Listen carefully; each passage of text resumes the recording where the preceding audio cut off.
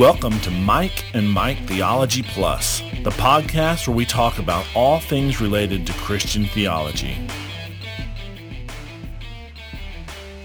All right, welcome back to Mike and Mike Theology Plus, where theology matters. So this is our second and I believe last episode on perseverance of the saints or preservation of the saints. I hope so. And the last episode on the doctrines of sovereign grace for a while. We'll probably come back to it in a month because we probably need to revisit it in a month or so. It'll have changed by then. We'll have all new theories, new manuscripts. New manuscripts will be discovered. The Bible's totally going to change. So last time we left reading 1 John 2, 19 through 20, talking about those who leave never really were. Another set of verses that I think that also supports that, Matthew 7, 21 through 23. And both of us, independent of each other, came to the conclusion that these are the scariest verses in the Bible. Because absolutely, I preached on this one time. You're like, what are you preaching on? And I just said the scariest verses in the Bible. And you're like, Matthew 7? I was like, yes. But there's a high pucker factor when you get to those. Right. Yeah. Because these people are clearly deceived. They think that they are in the kingdom, but they're not. Lord. Yep. And so let me just read it. It says, "Not everyone who says to me, Lord, Lord, will enter the kingdom of heaven, but he who does the will of my Father who is in heaven will enter. Many will say to me on that day, Lord, Lord, did we not prophesy in your name, and in your name cast out demons, and in your name perform many miracles? Then I will declare to them, I never knew you. Depart from me, you who practice lawlessness." So first thing I think we should see is that the evidences that they are giving in support of them being in the kingdom are all actions. They prophesy, they cast out demons, and they perform many miracles. Just as a quick aside, those are all associated with the charismatic church? I'm not necessarily throwing my point was, this should tell us that just because we see somebody doing something supernatural and saying the name Jesus doesn't mean it's valid, right? Right. And how then ought we judge their ministry? By the word of God? Right. Perhaps. Yeah. So do you have a certain church in mind when you're saying that?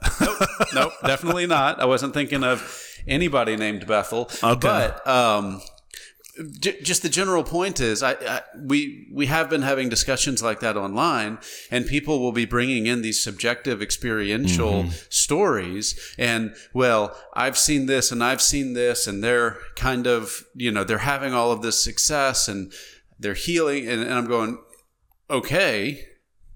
One, I think a whole lot of the stuff that goes on is fake. I just think it's, fake or, so Sparky, if you're listening, Sparky, he talked about, when he's experienced speaking of tongues and he described it as like a deep emotional upwelling where he kind of lets go of his emotion. Okay. I'm okay with that. That doesn't mean that something supernatural going on. It wouldn't necessarily mean it's something fake either. I guess you could call it fake if you're judging whether it's supernatural or not. I'm thinking of specifically, I saw a video a couple days ago on YouTube of Todd White supposedly healing a girl by lengthening her leg, which, goodness, is that not a trope by now? Right. Well, there's also one where and so he lengthens her leg, fixes her back, and I wish he could lengthen my leg, because I actually go to the chiropractor once a month because my right leg is slightly shorter than my left leg. Well, and my point is, if you put a gun to my head, I'm going to call fake on that. Right. Even if it's not, that doesn't validate his ministry. What validates his ministry is what the Bereans did. Okay, we see Paul. They probably saw Paul healing, but what did they do? Let's check it against Scripture. Mm-hmm. That is... So, and here in Matthew 7, we see people who, I don't think these are false accounts. Mm-hmm. Did we not prophesy in your name? That's huge in charismatic Pentecostal type stuff today. I would say that New Testament, scripturally speaking, prophecy is generally the proclamation of the Word of God. So I would I would push it more towards preaching than some supernatural prophecy. But Right. did we do that? Did we cast out demons in your name? Okay, maybe, maybe demons allow that type of stuff sometimes for the purpose of deception. Right. Did we not do many mighty works in your name? So, and Jesus doesn't go, yeah, you did, and you almost got it. He's You were like, this close. right. No, he's like, yeah, none of that counts at all towards the kingdom. So, my point here for all of our listeners is the only standard that we have in order to judge ministries is, are they faithful to preaching the word of God accurately? Right. Which includes doctrine. Right. I'm not sure what else it includes. Well, we saw that meme about Furtick saying, we don't preach doctrine. It gets in the way of evangelism. I'm like, oh my goodness. I really like the one. I think it's attributed to MacArthur, but it's, yes, doctrine divides the sheep from the wolves. Yeah. Yeah. That's good. I mean, yeah. Yes, doctrine is intended to divide. Right. Division's not always a bad thing. In fact, I seem to recall Jesus saying that he came to bring division and a sword. Right. Well, and just the fact that you say we don't preach this thing, or we don't, in some ways, is a doctrine, right, unto itself. Well, it's almost kind of like we don't do no creeds and confessions. Actually, you do. By not having a publicly published one, you just let everybody have their own internal creed and confession that's not subject to examination. That tends to work out well. Right. Or your creed is no creeds. Right. We just preach the Bible. Oh, well, that's novel. I wish more Christians would have. Yeah, I mean, it's. Yeah. All right. So we've digressed a little bit, but I think we talked a good bit about these. But we haven't told enough jokes. No, we haven't told any jokes. He says, Lord, Lord, did we not prophesy in your name, and in your name cast out demons, in your name perform many miracles? I will declare to them that I knew you, but you left. Yep. Wait. No. What version is that? Is that the NASB? Because my ESV doesn't quite read that way. No, I misread it. It says, I never knew you. Depart from me, you who practice lawlessness. So, again, it's not like he's saying, yeah, you were there, but you fell away. That's not the testimony of Christ. It's, I never knew you. You were never my sheep. I was never your shepherd. Depart from me, you workers of iniquity. Mm-hmm. All right. So I kind of feel like saying that this is such an obvious doctrine from the New Testament that the onus is on the people who believe you can lose your salvation to prove it. But let's not do that. No, let's not do that. All right. So kind of like what we talked about in the last one a little bit, we're not saying that a mere recitation of a prayer or going down an aisle, we're not saying that is enough to then let you go out and live how you want to, because we think salvation is effective, it's meaningful, it changes you. And if you've been changed, the writer of Hebrews, probably Apollos, says that if you are a son of God, he will discipline you. And sometimes that discipline is just because he's maturing you, and it's not necessarily directly for sin, but sometimes it's directly for sin. You've sinned. You need to learn how to, walk in a more worthy manner. And so he talks about, us, God being just like our earthly fathers disciplines us. It's not very fun, but after it's done, it works the peaceful fruit of righteousness. Yeah. Another passage that popped up in my mind is, so for all of those who may not have picked up on this, we've kind of mentioned it obliquely a few times, but Michael and I are part of a 3-man teaching rotation on Wednesday nights, and we're currently teaching through 1 John. And I'm reading it every day, so I'm really kind of saturating my mind in it. And there's so much good stuff in there, and it's so wonderfully basic, right? Mm-hmm. There's not there's some passages in there where I'm kind of like, this is going to take some work. I'm hoping you get those passages to me teach. Too. Well, me too, because those are fun. But there's so much in there where it's just like, that one's simple to understand and very difficult to implement. Right. Or as Vodi Balcom is kind of fond of saying, if you can't say amen, you ought to say ouch. Mm-hmm. But if you go to 1 John 5, he is yet again kind of showing this is what the children of God look like. This is how you can recognize them. And what I love, and this is what I said in my class last Wednesday night, is John kind of keeps repeating the same themes, but it's almost like he's holding up a gem for examination. And every time he says something else, he rotates the gem just a little bit, not a ton. You're not getting a totally new view, but by the time you go through all 5 chapters, or really 7 if you include 2nd and 3rd John, you've almost seen it from a 360. But each turn is just 10 or 15 degrees, something small. Well, in chapter 5, he says, everyone who believes that Jesus is the Christ has been born of God. And you and I would argue you can't be unborn of God. Okay? Everyone who loves the Father loves whoever has been born of him. So by nature, we recognize our own. And if you've been born of God and I've been born of God, then there is a natural love that's between us. Okay? Here's how we know that we love the children of God. We feel good emotions towards them. Well, that's actually not John's way to recognize it. I thought it's because we wear those shirts that have like the logos that have been changed into something that's Christianese. Isn't that how we know? That's not John's standard. No, he says, here's how we know that we love the children of God, because we love God and obey his commandments, right? So sometimes there's just really a disjunction between how we would naturally finish. John starts a sentence, and then if you just have a blank there, you almost never guess. Fill in the blank. You're wrong. Right. Yeah. But there's clearly, when you've been born of God, these are the natural repercussions or consequences of that change. And when you've been born of God, then you love God and obey his commandments. So, what we're saying here with Perseverance of the Saints is there is an absolute change that occurs in our life. It is a responsibility that we have, and it is something that God does in us. As Paul says in Philippians 2, it's God who works in you both to will and to work for his good pleasure.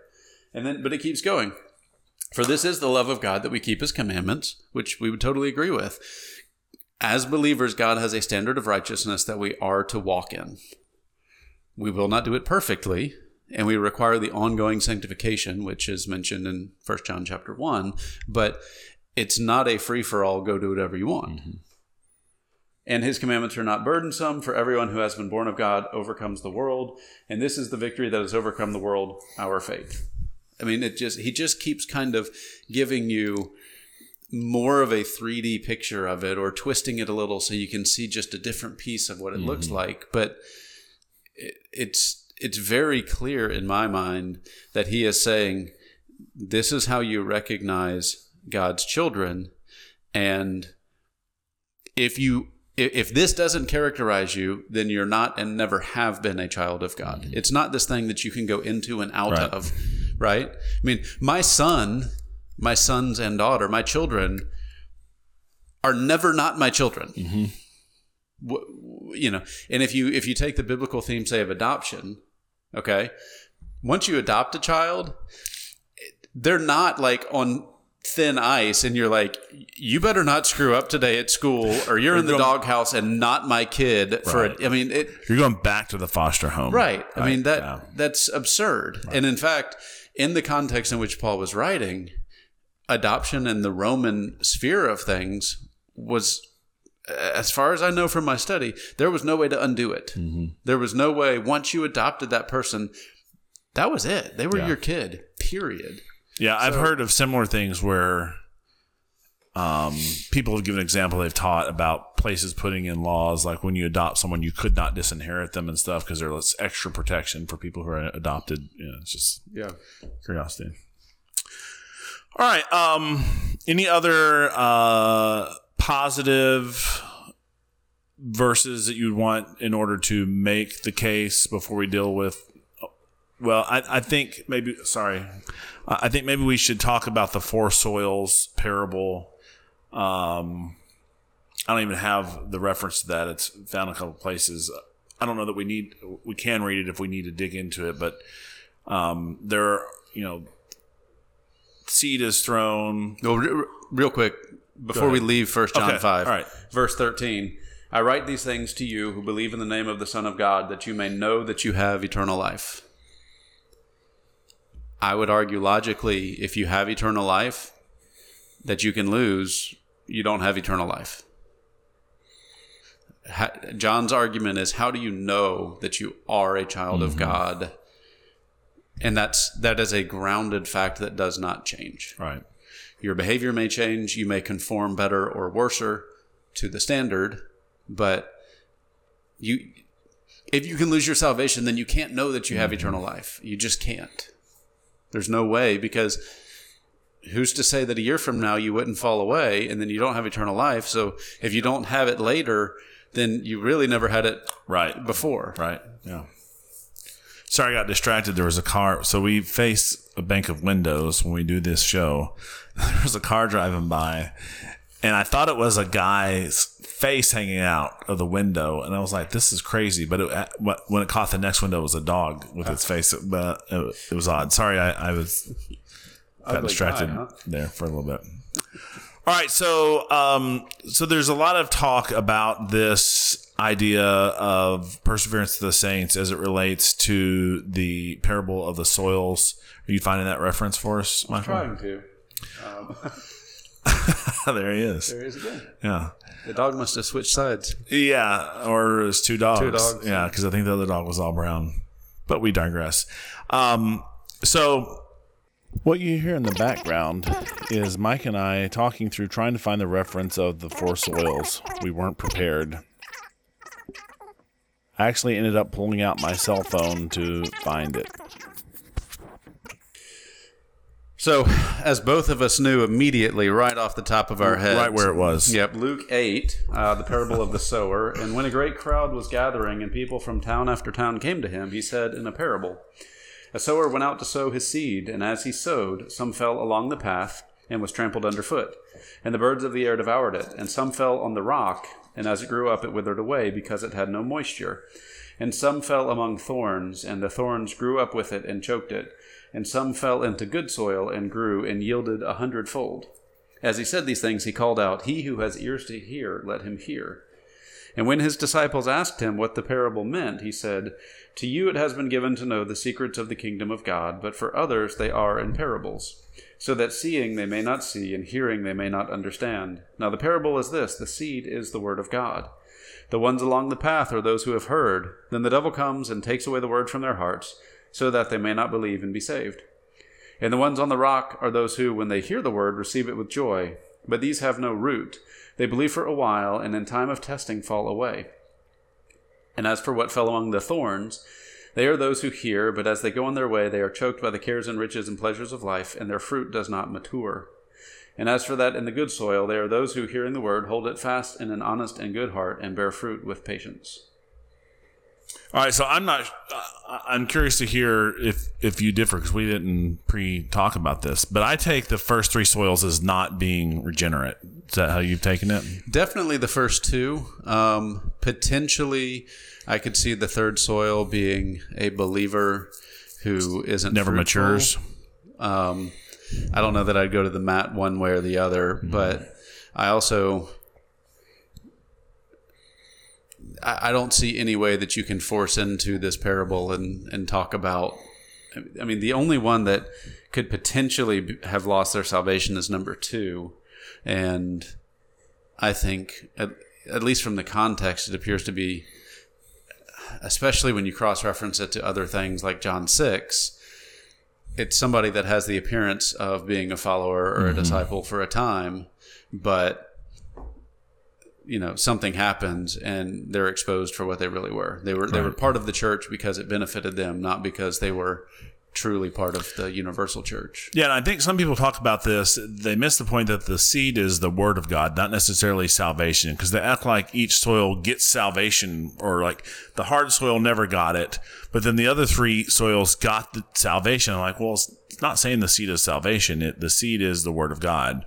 And, in the first 3, it doesn't ever fully take hold. And so the second one is the rocky soil. Is that right? Yeah. They hear with great joy. So Ray Comfort makes a point about receiving the gospel with joy versus receiving it with sadness. I don't know that I would press this too much, but he's saying that when we're repenting and we're coming to God and we receive the gospel, most of the time it's out of fear of hell, repentance, which brings us sadness and sorrow as we see our lives for actually what it is, instead of a joy of, oh, look, I'm going to get something out of this exchange. I'm about to profit from this. That seems to, I've never heard anyone else make that point, but it seems to make sense to me. I don't know if you've ever had a thought on that. I've never heard that before, but it immediately what springs to mind is the man who digs in a field, finds a treasure, and in his joy goes and sells all that he has in order to acquire the field. Mm-hmm.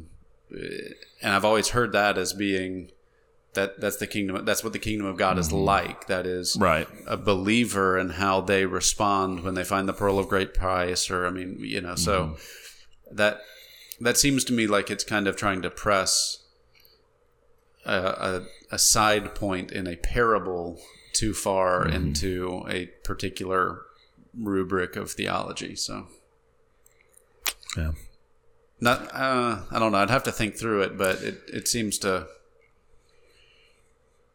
I don't think that's the point of the parable. No, I don't. I think, yeah, well, let me stutter some more. He's pushing against the churches that are more consumeristic, and maybe he's and I'm totally with him, right. And so maybe he's using right sermon, wrong verse type of thing. But he's saying that all these churches where these people are coming down, they're happy, and they're like, yeah, I put on Christ today, and now I'm going to have a great life.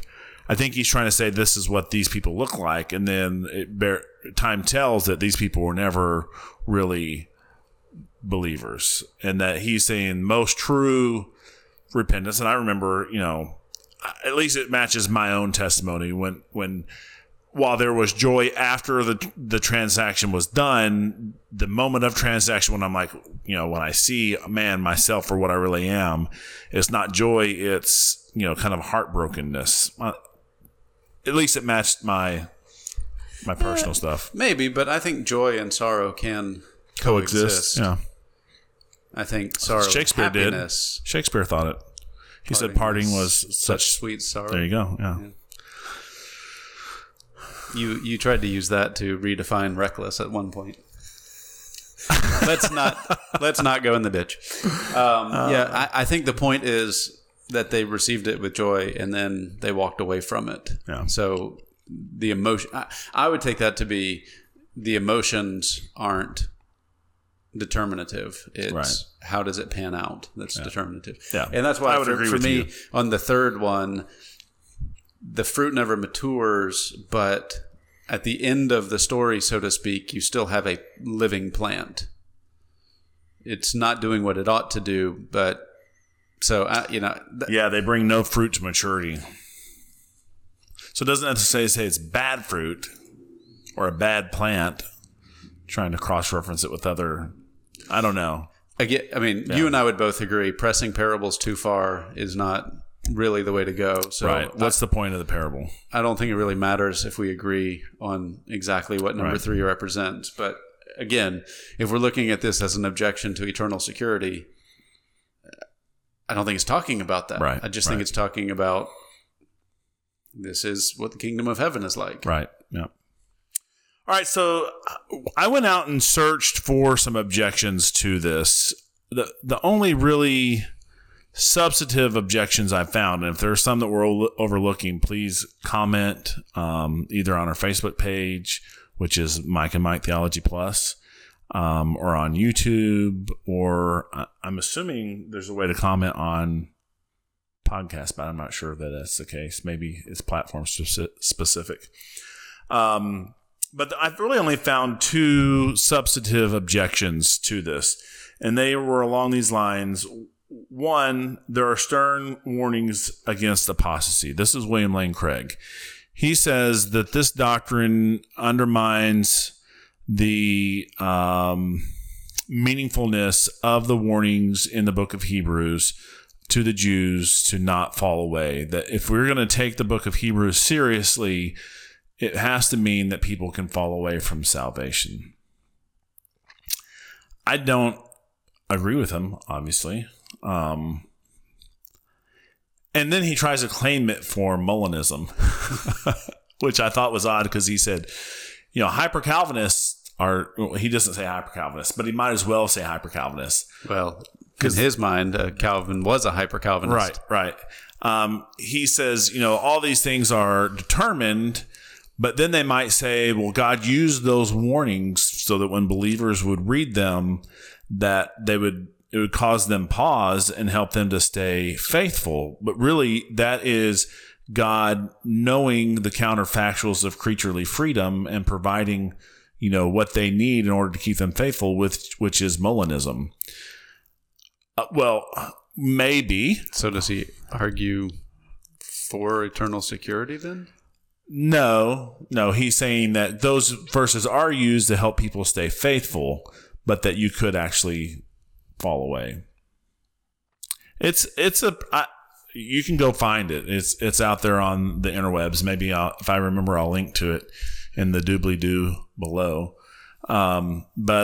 So I think you can take those warnings seriously and still think that, people who are believers are believers. I don't find that to be incongruent. Even when we're talking about the book of Jude, there are warnings against those apostates and really on how we deal with them and how to recognize them. But the warnings are there. It's Paul that says, work out your salvation in fear. Fear and trembling is, Philippians 2. Yeah. So there is this idea of, as we walk through our life, I think God calls us to greater and greater repentance, greater and greater, selflessness, greater and greater sanctification as we mature.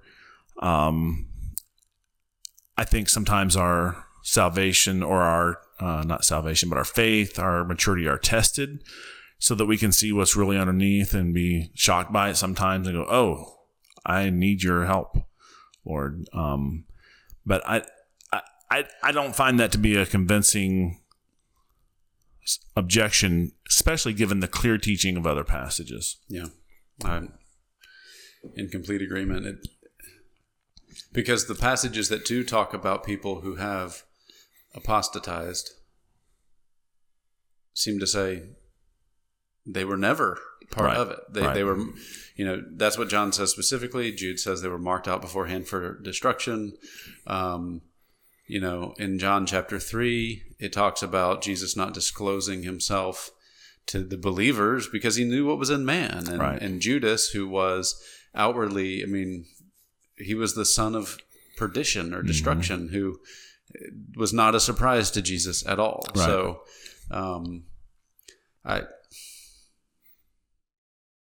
that doesn't hold any water with me. So I guess there's three because I listened to one on the way. The one on the way I listened to, the guy was saying that the Bible says that you have to keep believing and trusting to be saved. Yep. And we're like, yeah, we were talking about that a little bit before. Yes. I don't know what follows from that. And that's kind of what we're saying. So it sounds like he's arguing against once saved, always saved, which we're not saying that. We're saying agree. That if you start living like the devil, odds are you're the son of the devil, right? Or the daughter of the devil. And that you were never saved to begin with. Not that a believer can't have serious falling away, which brings us to our next objection. God provides a mechanism to excommunicate church members. That's an objection? Yeah. So the thought was, it was worded like, why would God provide a mechanism to excommunicate church members if you couldn't lose your salvation?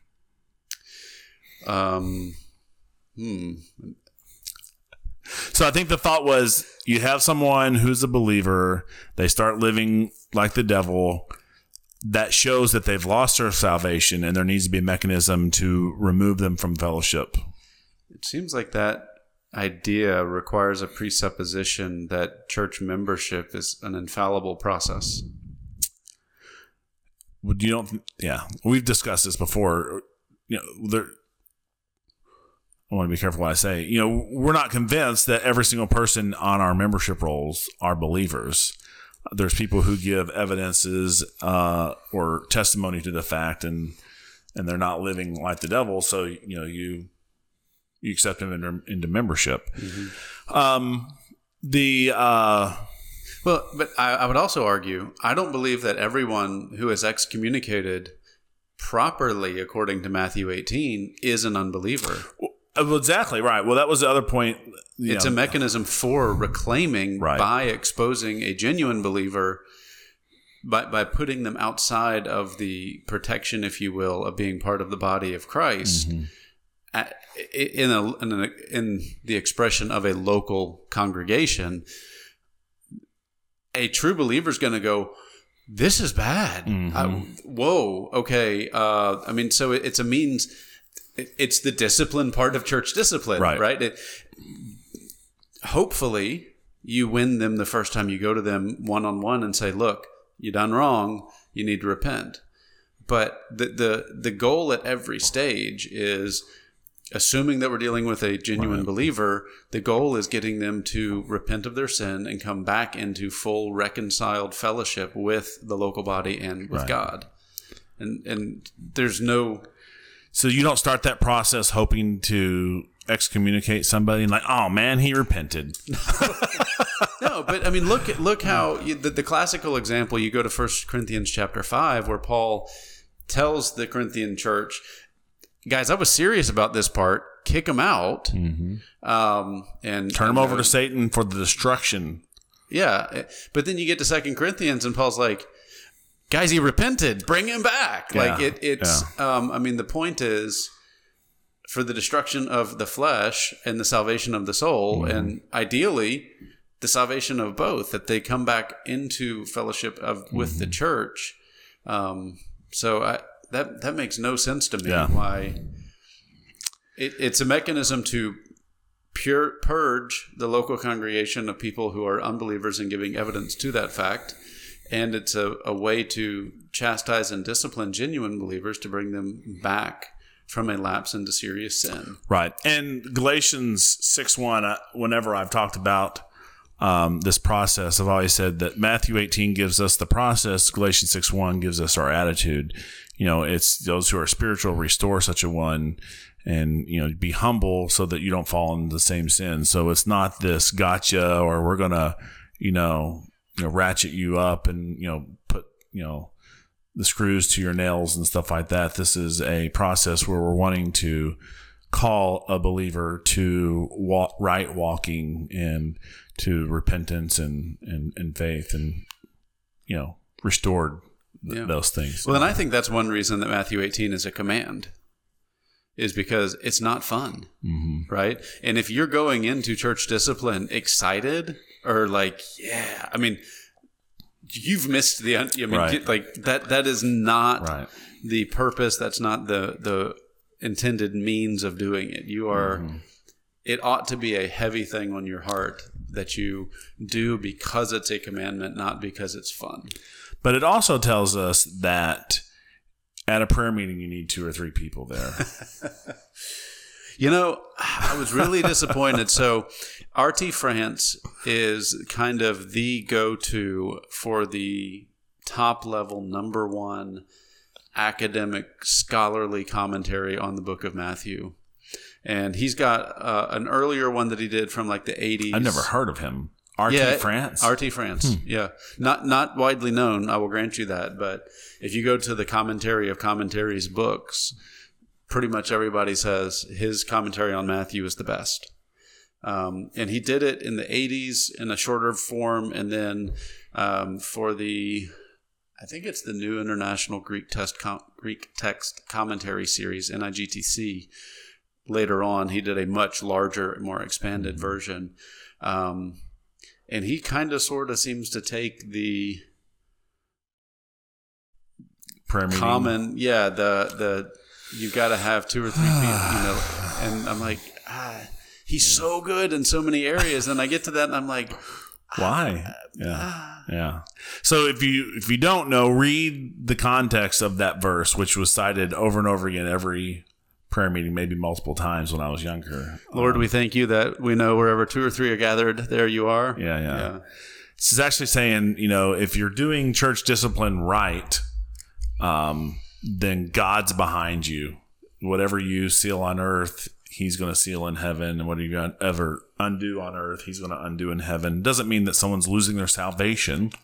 No, it means loosing and binding the judgment of that. Yeah. Right. Well, and if you look at, again, go to the parallel with Paul, and he tells them, I am executing judgment with you guys in spirit as if I were there with you in person. Mm-hmm. Sound familiar? Mm-hmm. I mean, it's almost like a direct quote of what Jesus says in Matthew 18. Right. So, all right. That's all I have to say about this subject that I know of, unless you prompt me to say something else. I feel like we should post a Forrest Gump meme. That's all I have to say about that. Yeah. Quite honestly, I don't think we needed 2 episodes for this. It is to me so patently obvious on the face of the pages of Scripture that because God is a faithful God, the salvation that he provides for us, he also secures for us perfectly. Yeah. Greg Kokel, whenever this conversation comes up, always mentions, and I've kind of alluded to it already, he'll say, the question is, does blood overcome sin, or does sin overcome blood? And if the blood of Christ has been shed for our sins, then it's done. If you're covered by his blood, you're not going to be able to overpower his sacrifice. He is a great intercessor. Yeah, that's exactly what I was thinking. Christ is currently interceding in our behalf before the Father. Yeah. And you think that you can undo that? Yeah. I mean, I don't want to be impatient and I don't want to be rude, but if somebody has studied Scripture and comes away thinking that you can lose your salvation, I mean, that's just absurd. Yeah. Oh. All right. Well, let's call this one a wrap. Okay. Yeah, right. So we put in place a new closing tag, but we're still getting comfortable with it. Yeah. So go out and think well. Do justice. Love mercy. And walk humbly. Thanks. Bye.